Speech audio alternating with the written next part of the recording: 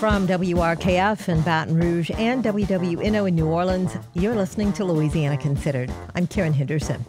On the show today, we learn about efforts to plant cypresses and other trees in the lower Ninth Ward and St. Bernard Parish as part of an effort to restore the wetlands and connect the community.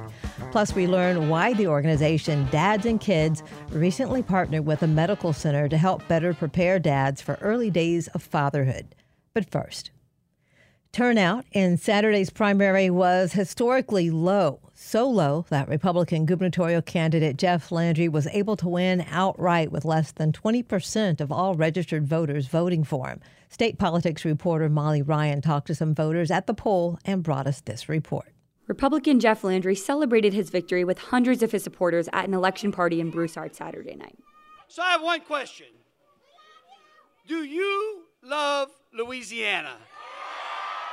Landry won the governorship outright with more than 51% of the vote, avoiding the need for a runoff in November's general election, a surprise upset for the Democratic Party, which has held the office for the past 8 years, acting as a counterbalance against the state's majority Republican legislature. Tonight's election says that our state is united, and it's a wake-up call. It's a message that everyone should hear loud and clear, that we, the people of this state, are going to expect more out of our government from here on out. The thing is, though, on Election Day, Landry's loud and clear message sounded more like this. Silence. A lot of people didn't vote for Landry because they didn't vote at all. Estimated turnout Saturday was the lowest it's been in a gubernatorial primary in a dozen years, just 36% of registered voters. Many polling places, like this one in Baton Rouge near Tiger Stadium, were quiet for much of the day. Some voters did show up to cast their ballots, though, including Jimmy Thomas. I'm 64 years old, and I've been voting since I was able to be a registered voter at 18. Thomas is pretty adamant about voting. You need to register to vote because your vote will make a difference. If you don't vote, it's just like you don't have a voice. So when something happens in your life that pertains to registration of a voter, then you can't say, well, I have the right to do this, and when you didn't never vote to say what you wanted to be done. But his opinion isn't widely held. While he was voting, at the other end of the street, many of his fellow Louisianans were tailgating the LSU game. And while it's possible people voted early or hit up the polls later in the day, Dustin Brady wasn't one of them. He isn't even registered to vote. Well, to be dead honest with you, I'm so fed up with the political system in Louisiana. Brady describes his politics as middle of the road, but his problem with the government isn't its increasing extremism. It's corruption, something the state has long been notorious for. I mean, it's like every year, every 8 years, whether it's governor, mayor, whatever they do, whatever you vote for, it's like nothing gets done really. And I love LSU. That seems like the only thing that in town gets fixed up. The most significant drops in turnout were among black voters and Democrats, and turnout was especially down in blue strongholds, including New Orleans, where just over a quarter of registered voters cast ballots. It's pretty sad if you're a Democrat. I feel like I have to come drop my drop of blue in the sea of red. Chody Gabor, a lifelong Democrat, says she wasn't sure who to vote for in the governor's race since her preferred candidate didn't seem to have a chance of winning. It's like, do you vote for an alternative Republican other than Jeff Landry just so you hope that there's a runoff? Or do you vote for Sean Wilson, who's a Democrat, who I would prefer to be the candidate? She considered voting for another Republican, Stephen Waguespack, but I can't bring myself to do it. Wilson, Landry's main challenger, had been expected to at least make it to a runoff with Landry, but he only ended up grabbing 26% of the vote, despite the fact that nearly 40% of Louisiana voters are registered as Democrats. Bruce Riley says the Democratic Party seemed to be in disarray this election. I never saw any kind of plan by that party. Riley is the deputy director of a voting rights organization for formerly incarcerated people. He's a registered independent, but pays attention to party issues. He says the Democratic Party seemed focused on races other than the governorship, and it left him questioning the party's identity in the state. I mean, the Democratic Party elsewhere in America is known as one of reproductive justice and women's rights in that realm. But in Louisiana, that's not the case. And I think that is something that probably really waters down their unity. In addition to the governor's mansion, Republicans will keep a supermajority in the state legislature. And in the 3 statewide races heading to a general election runoff, Secretary of State, Attorney General, and Treasurer, Republicans received most of the vote too and are heavily favored to win. The general election for those races is on November 18th. In Baton Rouge, I'm Molly Ryan. A group of organizations known as the Central Wetlands Reforestation Collective has united to restore the central wetlands in Orleans and St. Bernard parishes, including the Bayou Bienvenue Triangle. Their plan involves planting cypress trees to combat flooding and provide homes for many species living in these wetlands. They've been awarded over $1 million from the State Coastal Protection and Restoration Authority and the National Oceanic and Atmospheric Administration for this effort. With more on what's planned, we're joined by Mike Byros, Restoration Program Director for the Coalition to Restore Coastal Louisiana. Mike, thanks for joining us. Thank you for having me. Also joining us, Arthur Johnson, who's the CEO of the Ninth Ward Center for Sustainability and Environmental Development. Arthur, good to have you on. Great. Looking forward to it. Thank you very much. Mike, would you start us off by describing the focus area for the restoration effort, the central wetlands in Orleans, St. Bernard parishes, Bayou Bienvenue Triangle? What makes this area an area in particular need? Yeah, so the central wetlands are it's the land that's behind the levee, behind the lower Ninth Ward and St. Bernard Parish. It was once a very rich and healthy bottomland hardwood forest with cypress trees that we read stories of people that could just take a canoe or pirogue from one side to the other just by pulling themselves along with through the trees. But this area was decimated by saltwater intrusion that was brought in through the Mr. Go, the Mississippi River Gulf outlet, which killed off the forest. And since Mr. Go has been closed, the salinity has changed and is returned back now to a freshwater system that can support cypress trees. So that is the basis for this project, is to restore the forest because the conditions have changed, which would allow these trees to grow. And so let's get into what you plan to do. You've been awarded $1 million. Well, how do you plan to use that money? We are working with volunteers to get trees in the ground and plants in the ground, just cypress trees, marsh grass, submerged aquatic vegetation. The organizations involved are CRCL, Coalition to Restore Coastal Louisiana, CGR, Common Ground Relief, the Moreau Foundation, Louisiana Department of Agriculture and Forestry, Pontchartrain Conservancy, and CSED. Now, Arthur, how does the Ninth Ward Center for Sustainability and Environmental Development fit into this plan? What are some of the issues that are particular to the Ninth Ward?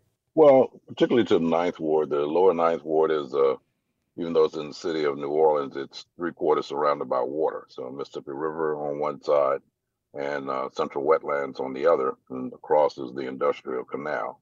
So this project really helps to make this community safer and protect it as much as possible from storms that either come up the mouth of the Mississippi or along the Gulf Coast. On top of that, it also helps to solidify the sediment in the land and the coast. It is a coastal neighborhood. And so this project has multifaceted appeal and to our community, as well as to the residents, who many of the residents and that live in the lower nine and homeowners and have lived there, 1-2 generations.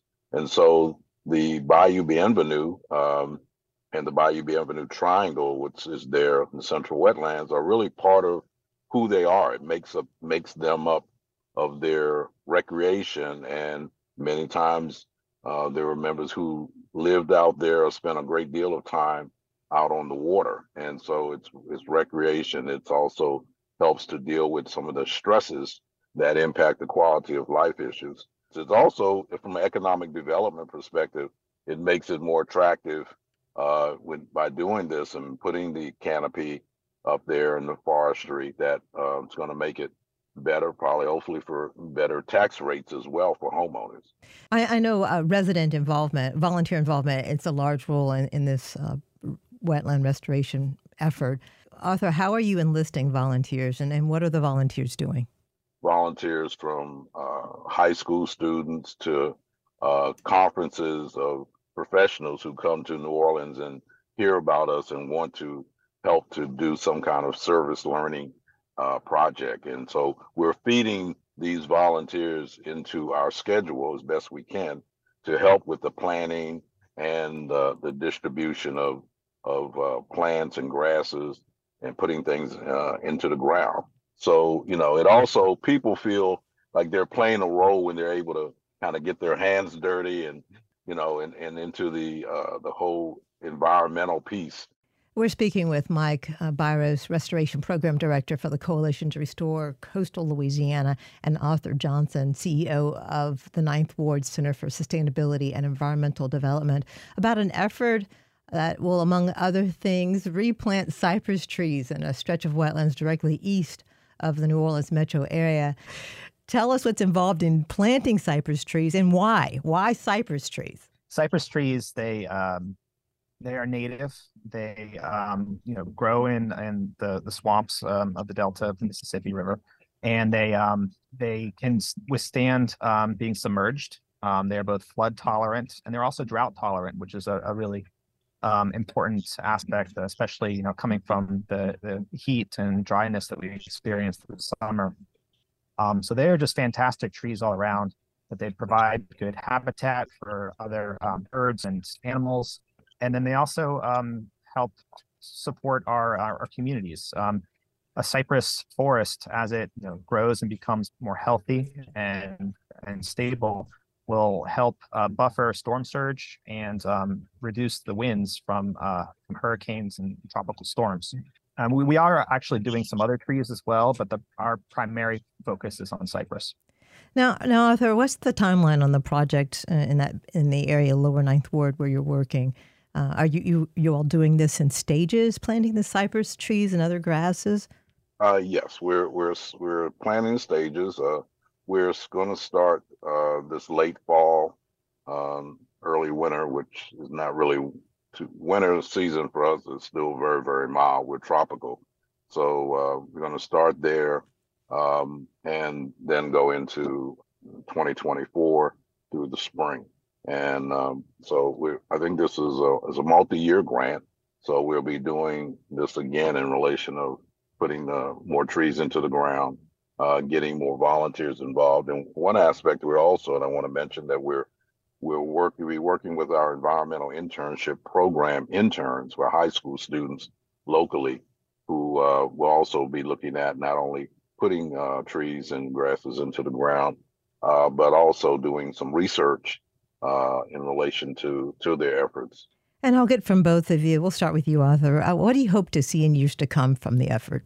Well, we hope that I hope to see that eventually this effort will not only enhance our canopy and our coastal lines. We'll see some of this. It will also help the habitats, and it also makes recreation more palatable and research also more available for community-based research.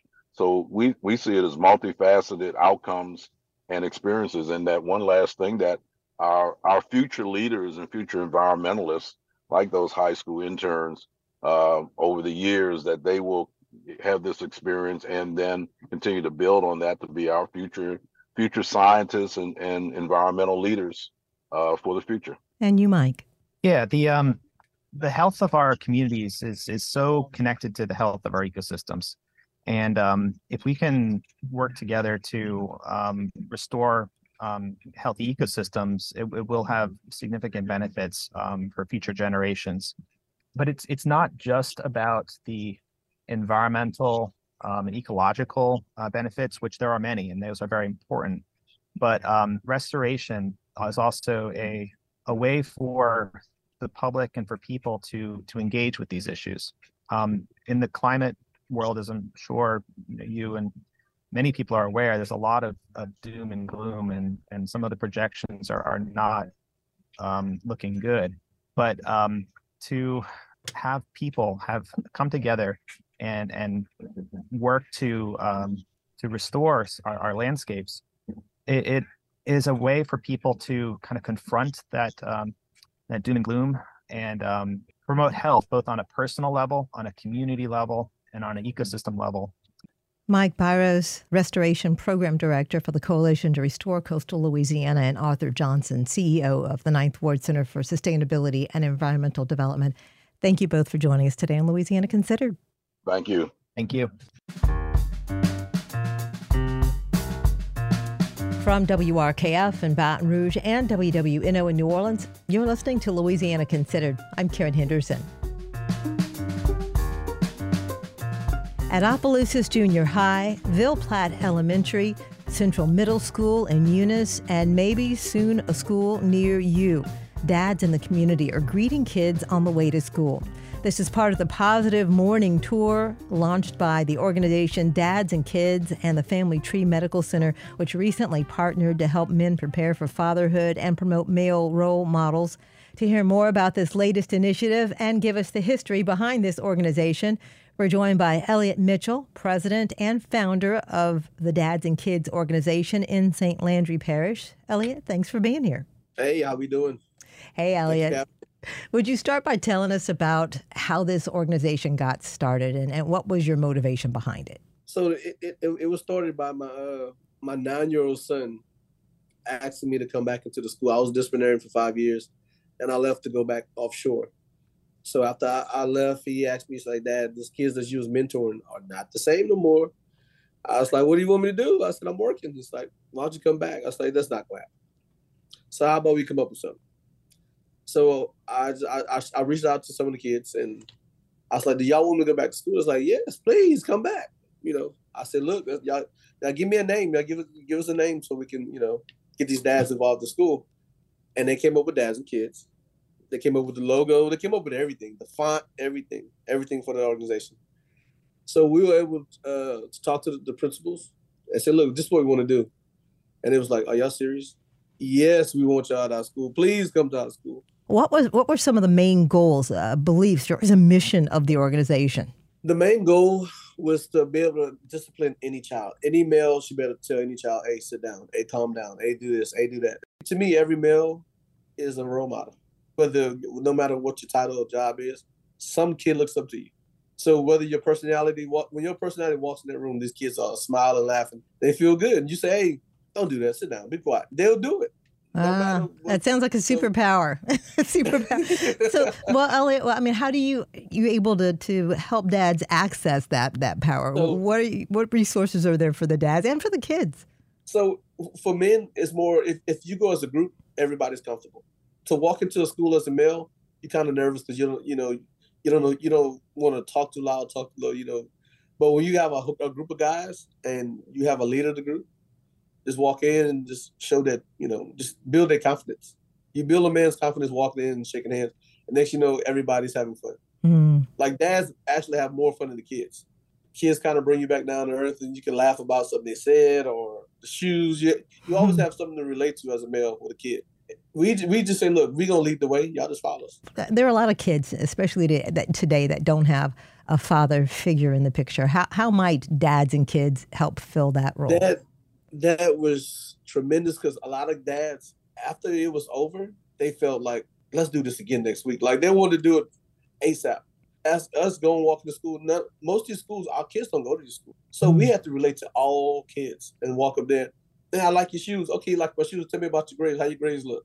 You're open conversation, just having conversation. And then you got a kids that's going. I make A's and B's. They want to interact with you. They want you to talk to them. And you got that one kid that sit down that does not know how to interact with a male. So you got to put a little effort with that kid. You got to walk up to him, shake his hand, show him how to shake hands, look in the eyes, the whole nine, speak up. So you help build their confidence.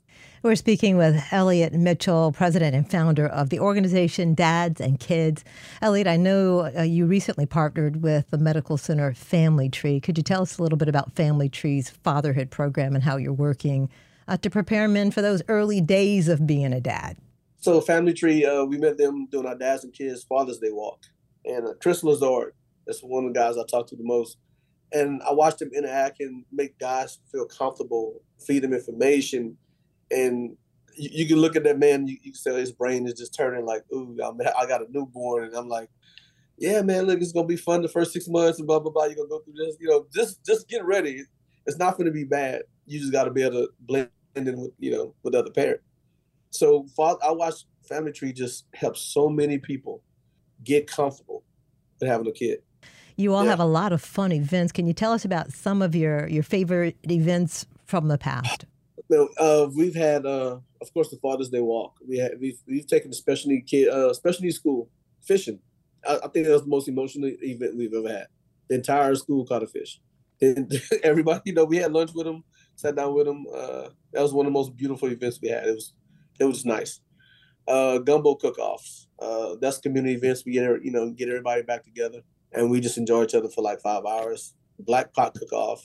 We have the Buku Halloween event. We have an Easter event. A lot of areas. I know your main project right now, one of the main ones, is the Positive Morning Tour. What does that look like in action? So it's a process for Positive Morning. So the whole process is to get dads to school, from city councilman to whatever male, positive male role model, get to the school. So you celebrate these kids going to school, slapping hands, high-fiving them, speaking to them. These kids are smiling. They don't know how to react. And then you got some guys, their personality is perfect for the situation. So once we get them to school, the second process is dads and kids breakfast. So that's in the lunchroom. Now you really get that, men and food goes hand in hand. So us sitting out eating and cutting up donuts, whatever. Next, they's like, look, y'all don't mind if we do this over here this time. No, please. We wanted to trim. We're not mad that y'all doing it. Go ahead, please do it. I mean, y'all need us, just give us a call. Where are some of the schools that you've visited, and what has it been like? Like, what's been the early days as opposed to now when you go back to the schools? Can you see the change in the kids? I think most when we first started, everybody was kind of shocked. There was like, we've sent parents to like 100 parents, 100 kids to LSU football, LSU baseball games because the kid was doing so well in school. They earned a ticket, and the parents get to go with them. We've done it in Crowley, from South Crowley, Ross, North Crowley. St. Michael's. Now you go to Eunice, every school in Eunice we've done, from high school level all the way down to Head Start. Ville Platte schools, Opelousas. We pretty much touch base with every school in Opelousas. For schools who want to get involved, what can they do? Just contact us on Dads and Kids Facebook page. We have two Facebook pages. We have like the community Facebook page and the business Facebook. Or they can email us at dadsandkids, DADSANKIDS@gmail.com. All right. Well, Elliot, looking back when you were first preparing for fatherhood, what were some of the big questions you had, and main questions that you think all new dads have? The main question I get is, man, how you do everything that you do and still raise a kid? I'm like, the same way that mom does. You have to put that time in. The kid is your priority. That's your priority, and everything falls in place. So you got to think about, before you say something negative, you got to think about your responsibilities that you have. And how does the relationship that the men in this organization form help work through these questions? It's beautiful. It's beautiful because, like, all my guys, we all have different personalities, so you got different angles they come at. I mean, and we've been around each other so long, we already know what each other gonna say. We know what we're gonna say. So we all have different personalities, but we all have positive ways of coming out. Elliot Mitchell, president and co-founder of the organization Dads and Kids. Elliot, thanks for joining us. I enjoyed it. Thank y'all. From WRKF in Baton Rouge and WWNO in New Orleans, you've been listening to Louisiana Considered. I'm Karen Henderson. Thanks to our guests, State House reporter Miley Ryan, Restoration Program Director for the Coalition to Restore Coastal Louisiana, Mike Barros, CEO of the 9th Ward Center for Sustainability and Environmental Development, Arthur Johnson, and founder and president of Dads and Kids, Elliot Mitchell. Our managing producer is Alana Schreiber, and our assistant producer is Aubrey Procell. Our engineer is Garrett Pittman. You can listen to Louisiana Considered Monday through Friday at noon and 7 p.m. It's available on Spotify, Google Play, and wherever you get your podcasts. Major support for Louisiana Considered provided by Rouse's Markets, a Louisiana shopping experience, with additional support from the Greater New Orleans Foundation.